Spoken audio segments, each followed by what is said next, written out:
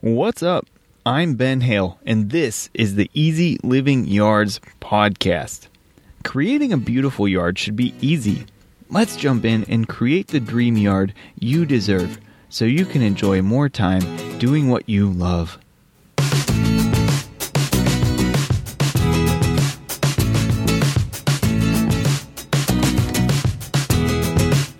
Welcome to episode 101 of the Easy Living Yards podcast.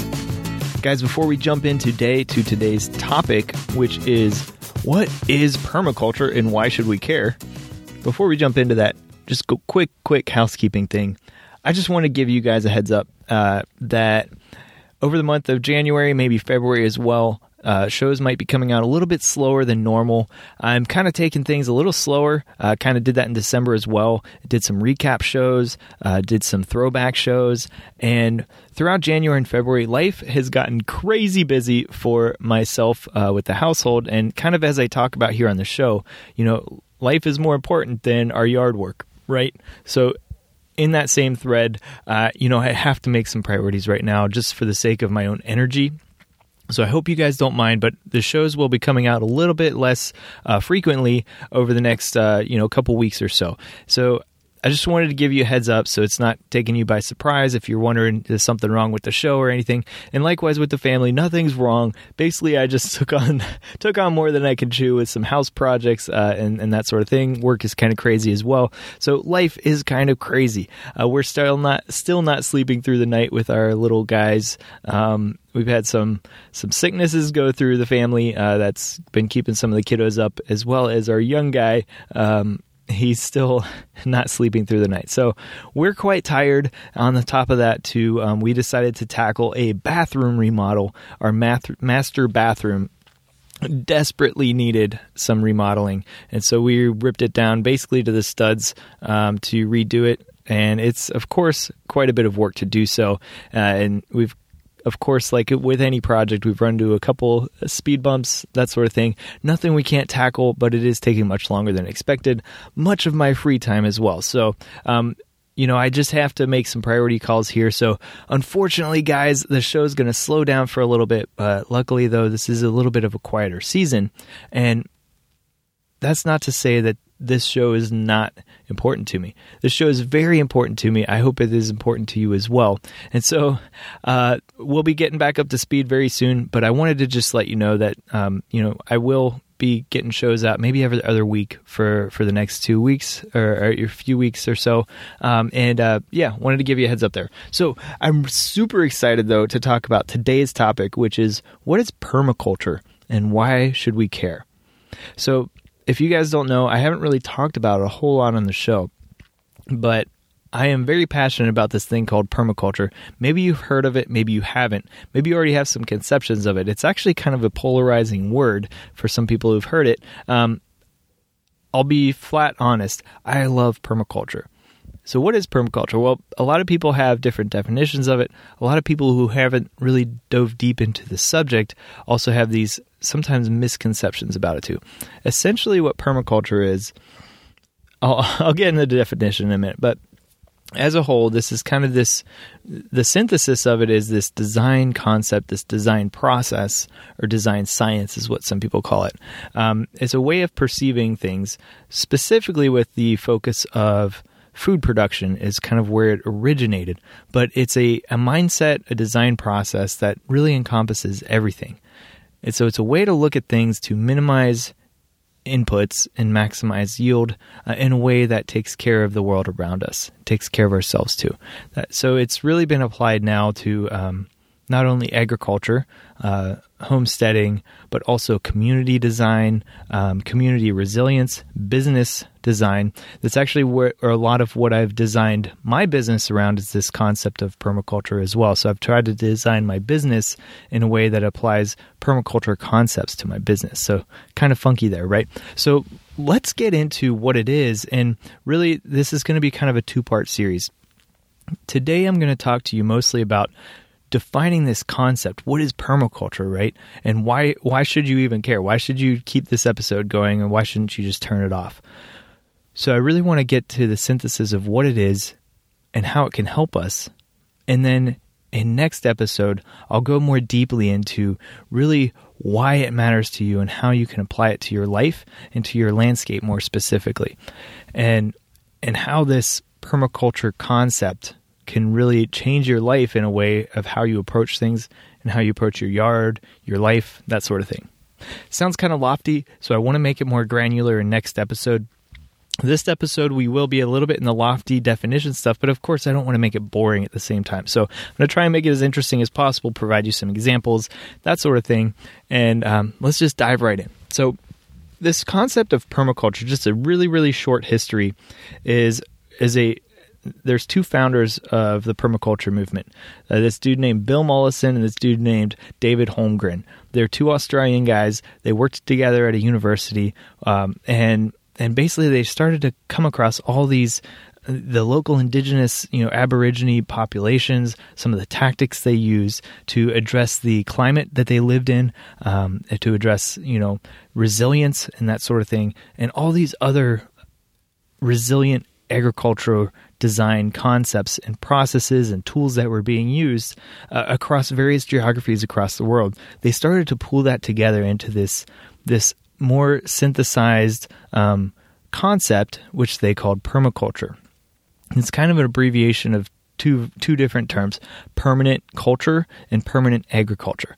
So the first application, of course, was this permanent agriculture thing. So a more resilient agriculture design, but it quickly became realized that it was more broadly applied. If you want to have permanent agriculture systems, you have to have permanent cultural systems as well. And so it came to be more applied to this just general overview of how to live, basically, in a more resilient way that addresses some of the major, questions of our day. This was back in the 1970s, and it's certainly true today in the 2020s, right? And of shortening availability of resources or restricted availability of resources, whether it be water, oil, food, all sorts of things, minerals, right? And so how do we address those massive questions on a global scale, but also apply it to be more resilient at a community and personal scale as well? So that's kind of the history of it. So they came up with this kind of overlaying concepts, and basically just published it to the world, and it became this kind of growing movement across the world. So now there's kernels of permaculture practice communities across the world in almost pretty much every geography with actual practical applicable systems growing food or resilience in pretty much any climate you can imagine. So it's pretty cool stuff. And so it's this really, that's kind of why it's hard to define, actually, is because it's this all-encompassing process or concept with a bunch of different tools and applications depending on your geography, your climate conditions, and that sort of thing, or what you're using it for, whether it's agriculture on a large scale or homesteading or community design to develop a resilient community or business design to develop a resilient business. All of those things take different tools and tactics, but they have the same general mindset, if that makes sense. Okay, so in my own words, well, let's talk about the founders' words first, I guess. All right. So Bill Mollison, one of the main, the two founders, he calls permaculture as such. Permaculture is a philosophy of working with rather than against nature, of protracted and thoughtful observation rather than protracted and thoughtless labor, and of looking at plants and animals in all their functions rather than treating any area as a single product system. Okay, that's a mouthful, so I'm just going to go through it again, and then we'll kind of tease apart what he, in my own thoughts, what he's trying to say. Permaculture is a philosophy of working with rather than against nature, of protracted and thoughtful observation rather than protracted and thoughtless labor, and looking at plants and animals in all their functions rather than treating any area as a single product system. So let's take, for example, maybe instead of using my own words, I'll just use an example. So let's take an example of the conventional lawn landscape, since that's what we talk about a lot on the show here, right, is our landscapes, right? So if we think about our yard, the grassy lawn, So protracted and thoughtless labor is basically this lawn system, right? It's really an artificial system, usually compacted soil with low fertility, which grass does not like. We want to grow grass there, right? So we grow this grass, we treat it with chemicals to make it like with weed and feed, right? So we want to get rid of the crabgrass, we want to get rid of the dandelions and the clover. I mean most people. I extract myself from this group of we. So that's generally the thought, right? Is to have just your one species of, let's say, bluegrass or Bermuda grass or whatever. So you cover it with weed and feed. You get rid of the plants you don't want. You put crabgrass preventer on it, right? And then also you treat it for grubs, right? You don't want grubs eating those roots. So basically you have this really synthetic system that's has lots of inputs, and then of course you have to irrigate it, right, to keep it watered when it's dry, and then you have to fertilize it because there's low fertility in the soil, and then you have to mow it, right, because you just put fertilizer on it so it's growing faster, and you just watered it so it's growing faster, right, but it's not brown at least, right? So that's a protracted and thoughtless labor system, right? And so permaculture says, okay, what are the issues, what are the high input pieces of this, and how can it maybe be different, right? And so, likewise, looking at plants and animals in all their functions rather than treating any area as a single product system. So if you think about it, the lawn is a very specific single product system. You're looking at one species of grass or maybe a blend of just a couple species of grass, and you just want that. You don't look at it as a holistic process. You look at those grubs as a pest, right? As opposed to maybe they're eating... Again, grubs are generally eating the rotting or injured roots of the grass plants that are struggling because they're in a low fertility system. So maybe if you improve the fertility of the system, it would help, reduce your inputs of fertilizers and grub preventer stuff, because then the grubs wouldn't be there as in high numbers because the grass is healthier, if that all makes sense. And then you wouldn't have moles coming to eat the grubs, for example. And so seeing it as a holistic system and accepting that some of those grubs are going to be there, accepting that every once in a while you might have a couple moles, and just, embracing that as a more holistic system that has is more self-maintaining could be one solution. I'm not saying that's the only solution. So that's kind of an example of like how you maybe look at things from a permaculture lens as opposed to the somewhat sometimes simplified lens that we use today. So again, in more of my own words, permaculture really is like this design perspective inspired by nature using purposeful interventions to create resilient systems that require minimal long-term inputs for maximum sufficiency and yield. So I'm going to read that one again too. I wrote these down if it's not obvious. But this is kind of my own personal definition of permaculture in a way that is helpful to me and I feel is helpful to more easily digestible to more people too. So permaculture is a design perspective inspired by nature using purposeful interventions to create resilient systems that require minimal long-term inputs for maximum sufficiency and yield. And you notice that this definition is also somewhat vague, so it can be applied to not only agriculture, but landscaping as well, right? Or something not even having to do anything with plants, but more looking at a more holistic design for any sort of system you're looking at. So again, when it comes specifically to agriculture and landscaping, permaculture systems are designed to work along with the land, with ecosystems and with soil, as opposed to against it. So it's utilizing the natural processes and embracing the natural processes and understanding how those natural systems can work for you rather than against you or feeling like you're working against them. So again, it's more of a mindset and a design perspective, right?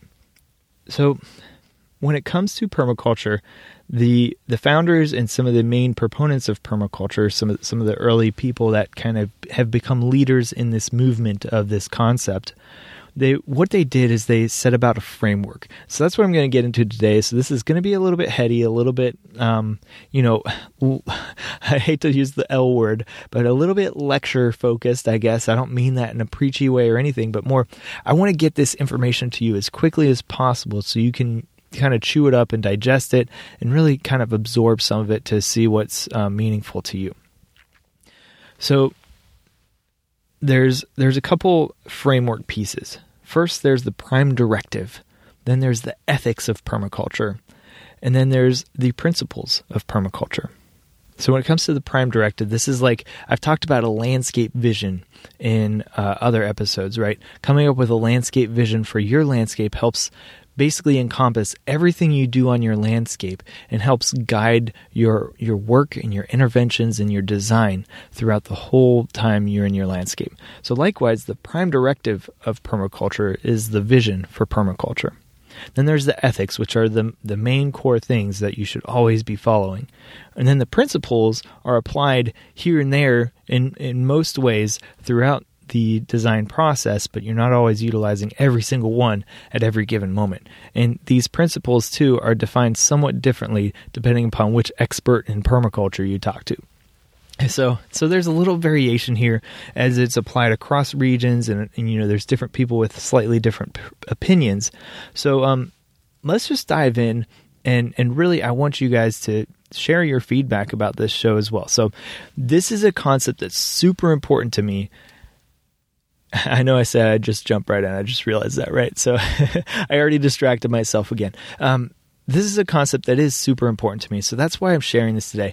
I have waited 100 episodes before sharing this with you guys. I didn't want this show to be super jazzy about permaculture all the time, especially because it's a term that somewhat is polarizing to some people, and other people have never heard of this concept, right? So now it's time. All right, so 101 is the episode that we're talking about permaculture, finally. And so as background as well, I have a permaculture design certification. So this is basically, there's this thing you could do in permaculture where each community, each group or community trains people in this permaculture concept to utilize designs and to actually go and create designs for people.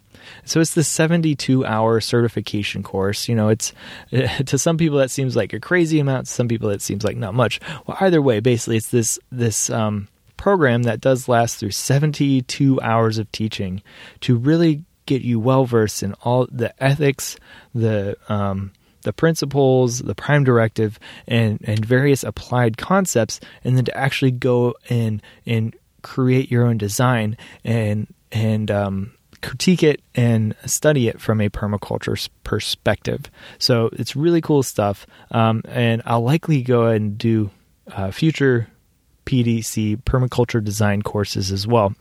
Because it's just each time you go through this process, you learn something new, and you're in a different stage of your life, and it's really informative. So very time-consuming, but very informative. And I also have several books that talk about this stuff. So I'm a book nerd. I've read tons and tons of books, stacks of books on this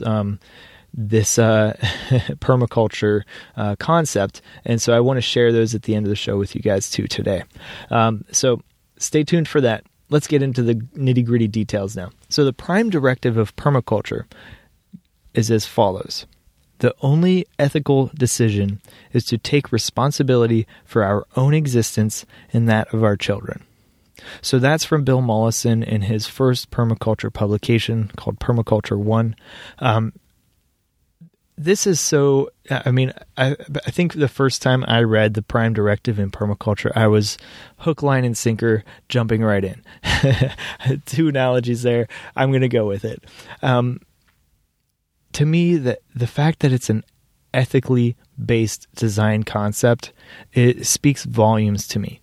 And so I was super excited when I read this. It still means so much to me that permaculture is based on ethics, because I think too much in our lives we forget about whether or not something is ethically sound and appropriate and correct. And so when the prime directive says the only ethical decision is to take responsibility for our own existence and that of our children, it's so encompassing to me. We are responsible for ourselves. We're responsible for our future as well. And how much better would the world be if everybody thought that? That's just awesome, guys. All right. Said enough on that. So the ethics of permaculture, there's 3 ethics. This is really cool too. I think we get more and more as we go on. There's 1 prime directive, there's 3 ethics, and there's anywhere from, I think, like 12 to 14 to even more principles based on who's talking about it. And so the 3 ethics of permaculture are care of earth, care of people, and return of surplus. And so the third ethic sometimes is spoken differently, but essentially the first 2 ethics really speak for themselves, right? Care of earth. So whatever you do, right, using the prime directive as well, if the only ethical decision is to take care of our own existence and that of our children, care of earth really says, okay, we got to make sure we're taking care of the world around us, the earth under our feet, the earth as a whole, right? And so that helps steer us into what we're doing should help benefit the earth, the world around us, the biodiversity that lives on that earth, right? Care of people, also very important for community resilience, right? But the really interesting thing is that it's placed second, right? So that's really interesting, because if we don't care for the earth, we can't care for ourselves in the long run. And that's the problem we're in right now, is really we are caring for people first at the damage to the health of the earth.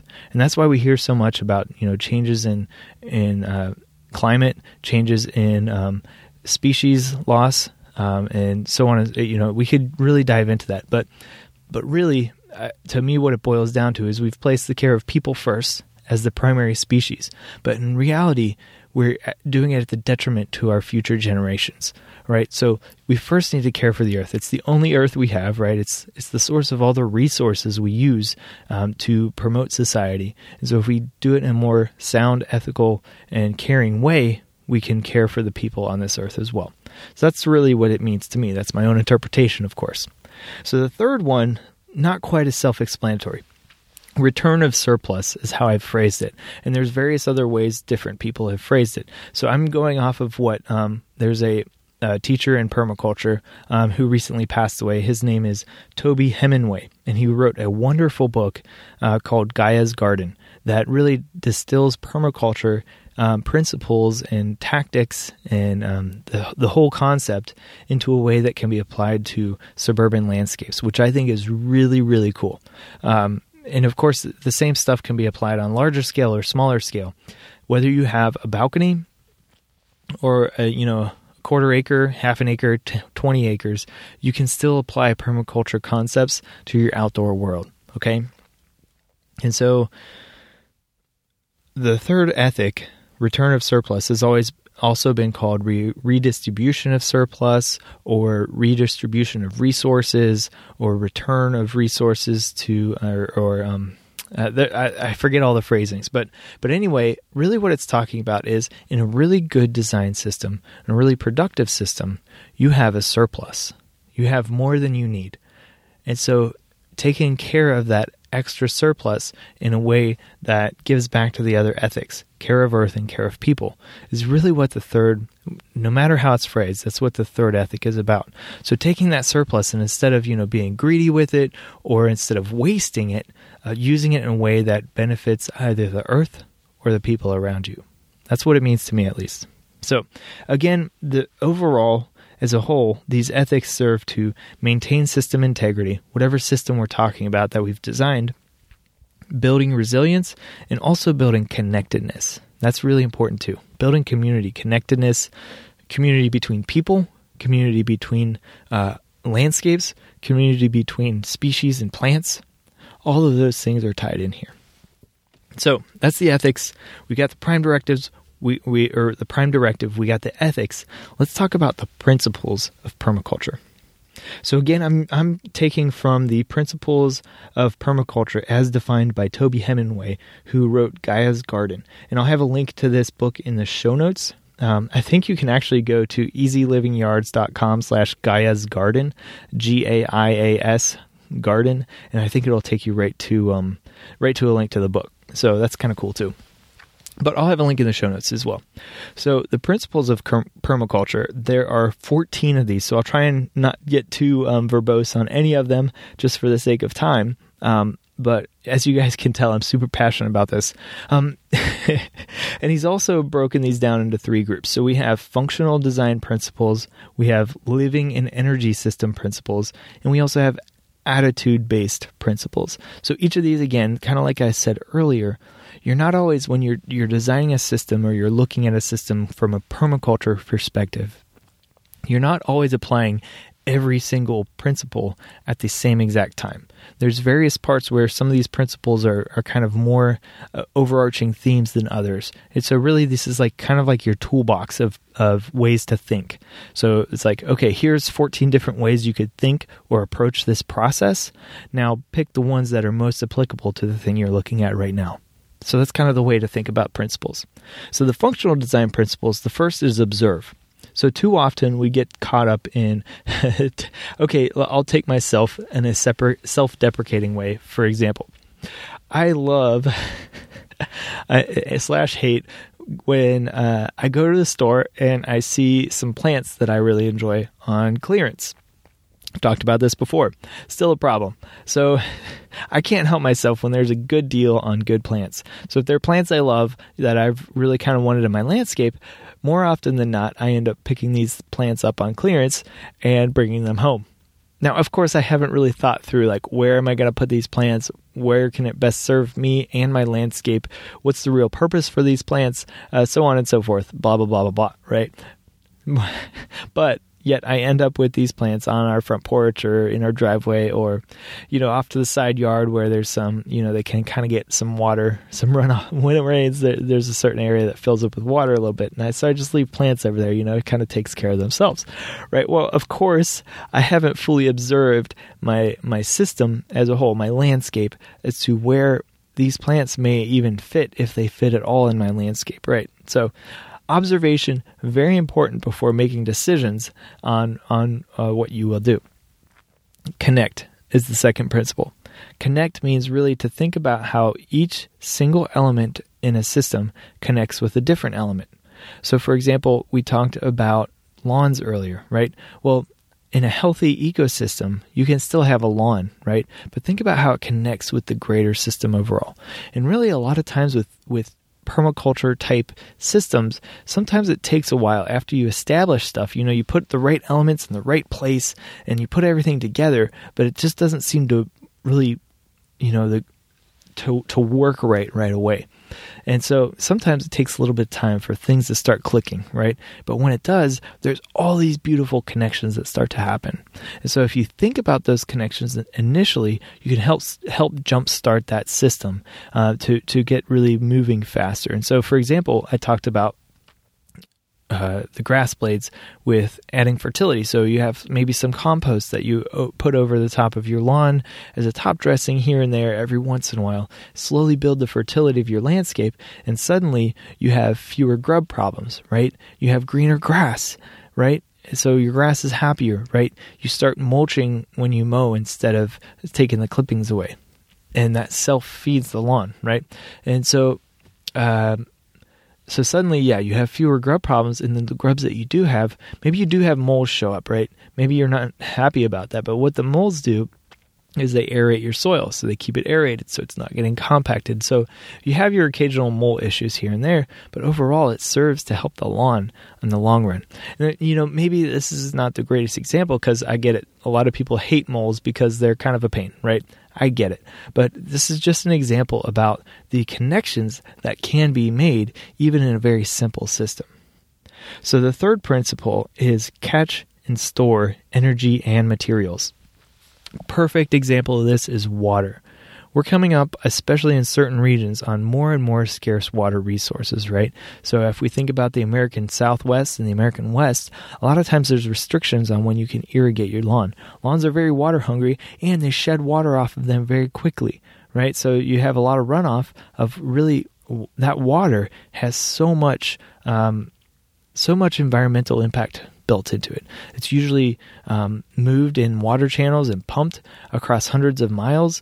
That takes a lot of energy to move that water. And then when it's used, it's very clean, right? So it's sterilized or sanitized water, right? And then it's used to water your lawn, and a lot of it ends up running off or evaporating off, and then some of it goes in the ground to feed your grass, right? And so there's a lot of energy that's built in it. So maybe catching and storing energy in a different way, building up the fertility of your soil so it can absorb water and hold it in place longer. building up resilient rain systems to catch rain water, right? And to use it in your landscape over a longer period of time, to build rain gardens that capture and store rainwater as well instead of running off your property. So water is a perfect example of catching and storing energy and materials. Same can be said about sunlight and leaf litter and so on and so forth, right? So utilizing those materials instead of seeing them as waste. The fourth principle of permaculture is each element performs multiple functions. So each thing in your landscape, think about what the intent of it is really, and can it be used for more than one purpose? So for example, like ornamental grasses, right? Say you want a certain ornamental grass. Well, if you look at it as maybe you can also provide habitat with that grass instead of just being beautiful, which is one function, right? You want beauty. But it could also be something that provides habitat. So if you choose a native grass over maybe one that is exotic and doesn't provide as natural habitat, there's not as many insects that like it, right? So instead, looking at these multiple functions that can be built into one thing. Number 5, each function is supported by multiple elements. So this is more broadly let's go back to water, right? So if you have water in your landscape, you could have your rainwater tank, right? That you're catching rainwater from your downspout. And so you have rainwater to irrigate some of your houseplants or your potted plants around your landscape. Or, you use it as a trickle irrigation system, right? But then you also have your city water as a backup if you need it, right? Or when you run out of your rainwater. So that's each function is supported by multiple elements. Number 6, make the least change for the greatest effect. I love this one, right? This is the lazy man's way of approaching things, but there's truth to it, right? So instead of using a ton of energy and effort to do things, sometimes it's worth investing time, thought, and also work to do it the right way that reduces the long-term effort required in that system or in that piece, that element you're talking about. So again, make the least change for the greatest effect. Number 7, this is our last functional design principle. Use small-scale intensive systems. So this basically means focus your effort on a small space, get that thing working right before you think more broadly and expansively. Okay, so it's amazing the amount of productivity or the amount of yield you can get out of a small space. So this is easiest to think about when we're talking about food production, right? If we're thinking about a garden. So make a small scale garden, right? Get a big win with that small piece, then think about expanding instead of starting big and really not being able to focus your efforts on it. I certainly made this mistake with, even after I was permaculture trained, with, thinking, I'm going to make this massive vegetable garden. Well, then it turned out I made this massive space, boosted the fertility of the space. And then we had kids, was working on a house, starting a business, all these things. And certainly I did not have the time to invest in that massive space. And I had basically a lot of things I planted there that ended up just being neglected, and I didn't get a huge yield. So it's better to focus on a small thing and to really get a win with that small space, that small scale intensive system first. Okay, so let's move on. Living and energy system principles. So principle number 8, it goes is optimize edge. Now you might be thinking, what is this one really about? Well, the most productive part of pretty much any ecosystem is the edge. Think about the edge between a forest and a meadow.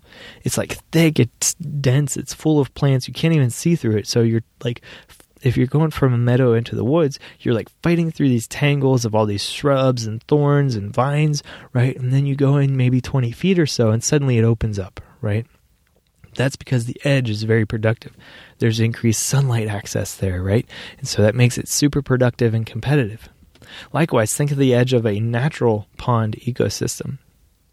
So in a natural pond ecosystem, usually you can't even see the edge, right? There's plants growing over the edge of it. There's algae and water lilies right at the edge.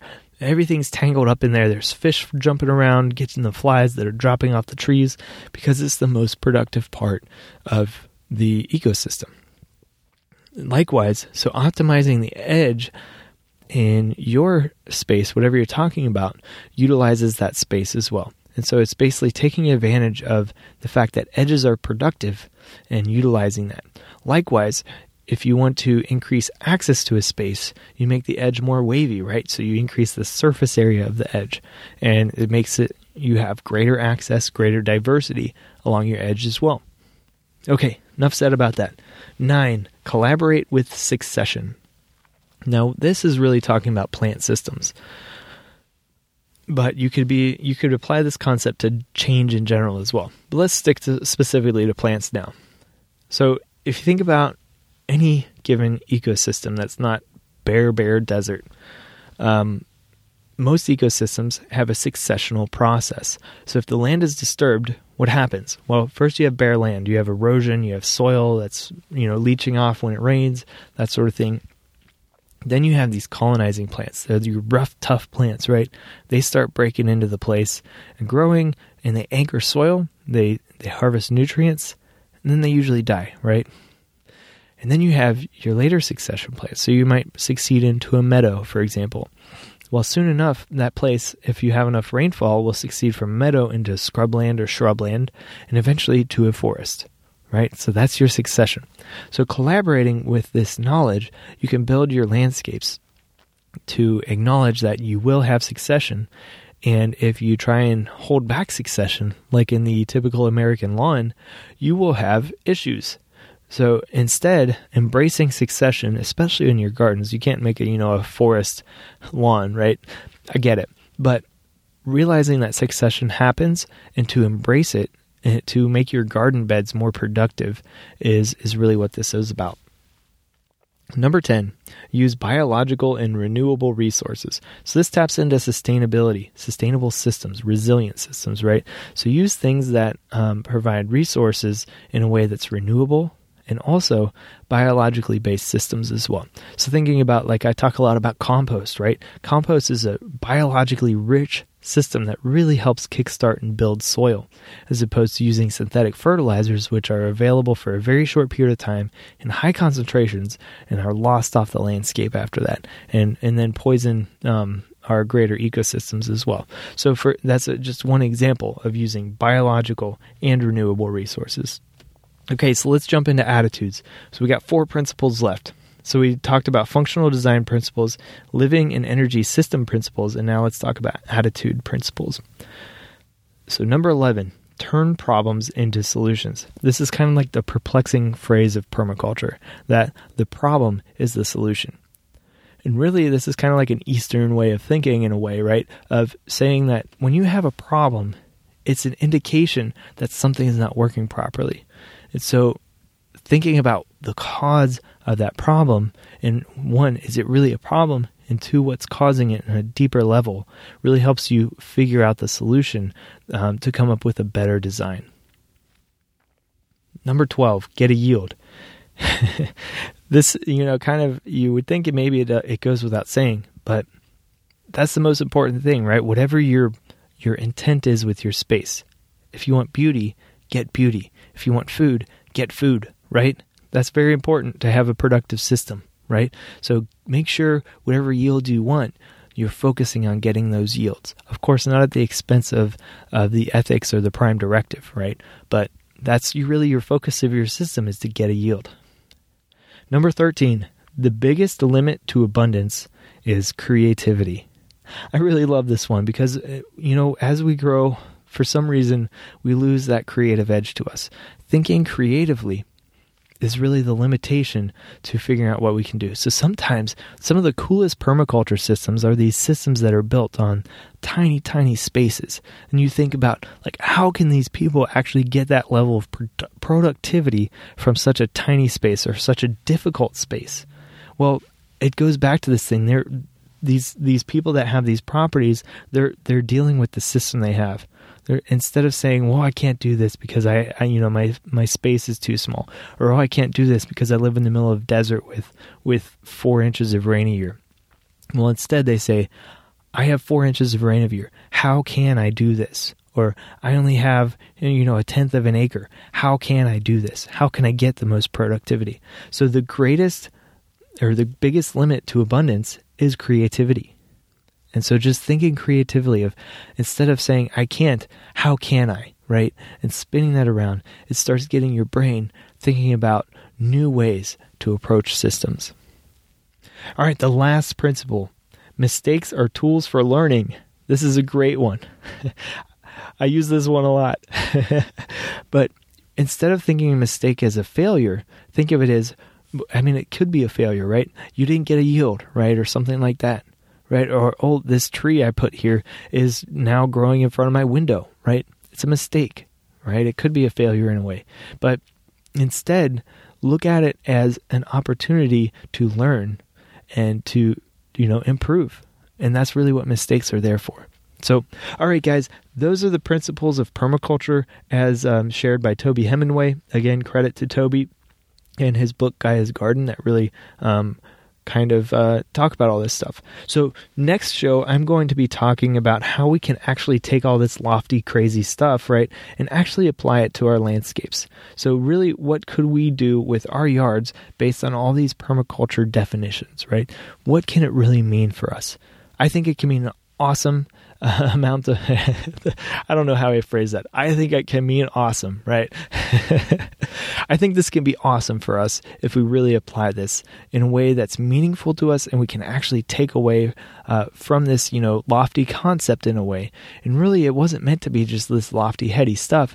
It's meant to be practically applied on a massive scale across the world to make our world, our lives, a better place and better lives, right? So, all right, before I speak so much more eloquently today, I'm going to wrap up the show there. So as far as resources for today, first, if you guys have any questions about permaculture or just anything in general having to do with your landscapes, hey, we could talk about life too, right? Shoot the breeze, whatever. Go on over to easylivingyards.com/ask and just, shoot me a question. I'm happy to chat with you guys. I love working with you guys on just, fixing the challenges you're dealing with right now or the questions you have right now so we can address them quickly and really help you make a positive change in your life and your landscape. So go on over to easylivingyards.com/ask to ask me a question. Of course, there's a link in the show notes. You can go over to easylivingyards.com/episode 101 to check out the links for today's show. So what I've got today are 3 different books, or 2 different books and a blog post that I wrote. So the blog post is a post I wrote some years ago, and it's how permaculture design could save California. So we hear all about these water problems that California is having. So I basically... I got tired of reading about it and I decided to write about it. So I wrote a big, long article on this. It goes pretty in depth on what are the problems we were having in California and then also what are some of the solutions we can address. So if you're interested in that, go on over, click on that link in the show notes, how permaculture design could save California. I talked about Gaia's Garden by Toby Hemingway a couple times, so I've got a link to that book in the show notes as well. It's an amazing book, guys. Really check it out. It's if you really take some of this stuff to heart, it can change your life. That's how impactful this stuff is. Likewise, my friend Amy Strauss, a fellow Cincinnati native, wrote the Suburban Microfarm: Modern Solutions for Busy People. This is a book based on permaculture's principles as well. So Amy's big into permaculture, and she also has a blog called 10thacrefarm.com. So go on over, check out her blog. I'll throw a link in the show notes to that as well. But her book is also awesome. She signed a copy for me, which I love. The Suburban Microfarm basically goes into more of a food production perspective on a very small scale. But again, these books can be applied not only to food production, but to landscaping as well. So check out those 2 books. They're awesome books to get started in permaculture. Go check out that blog post I wrote. Go check out Amy's website as well. She has a ton of awesome tips, especially if you're more interested in food production. She has an awesome website with tons of tips about permaculture solutions for growing food and resilience. All right, guys, that's it. I love permaculture. I hope you do too now. Thanks for tuning in. Make sure you live with passion and make tomorrow better than today.